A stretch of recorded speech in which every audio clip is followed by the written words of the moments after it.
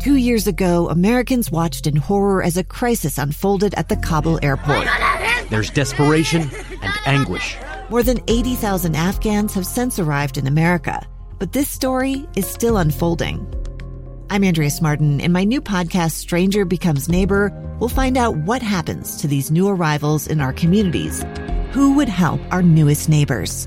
Follow us at kslpodcast.com, Apple Podcasts, or anywhere else you listen.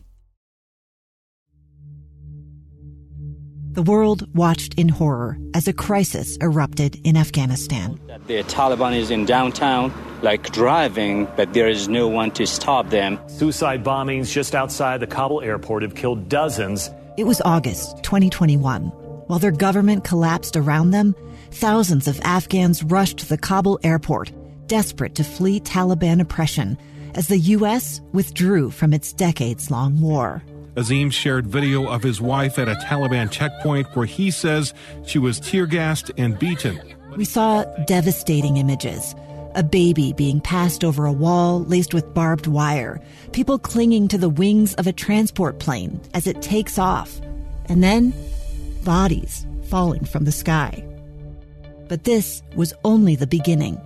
More than 80,000 Afghans would eventually arrive at our doorstep, many of them with little more than the clothes on their backs. It was the largest number of wartime refugees the U.S. has seen since the fall of Saigon. And they came during a pandemic, an affordable housing shortage, at a time when the refugee agencies had been cut back to almost nothing. The whole program basically was shut down. Even the infrastructure was destroyed. We know that they served alongside our military men and women. Just knowing that there's a need present makes us want to run to them. We promised to be a welcoming nation to our Afghan allies. But how well did we deliver on that promise? The first night was a very horrible situation. It was very cold. There was no power, no heat.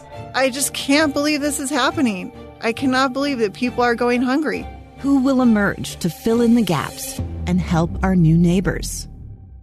I'm journalist Andrea Smartin, and over the last 2 years, I've followed some remarkable refugees. From a 4-year-old separated from her parents at the airport. I think that she, not understanding what happened, believes that they abandoned her. That, she wasn't important enough for them to come along.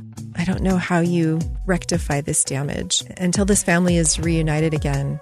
To a widow who was a veteran of an elite Afghan military unit. These women, they're from Afghanistan, against all odds, joined the military, joined the special forces, and then, fought for their freedom alongside U.S. soldiers, which is more than 99% of Americans can say.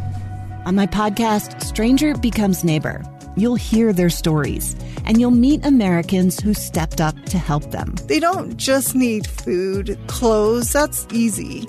They also need friends and someone to say, oh my goodness, and put their arms around you and let you cry.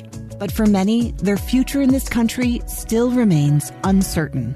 It really is having another person's life in your hands. If they don't get approved for asylum, they would be sent back to Afghanistan.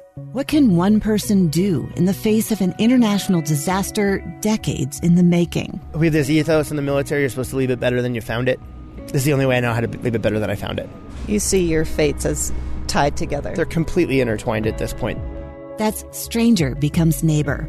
Find us at kslpodcasts.com and follow us on Apple Podcasts or anywhere else you listen.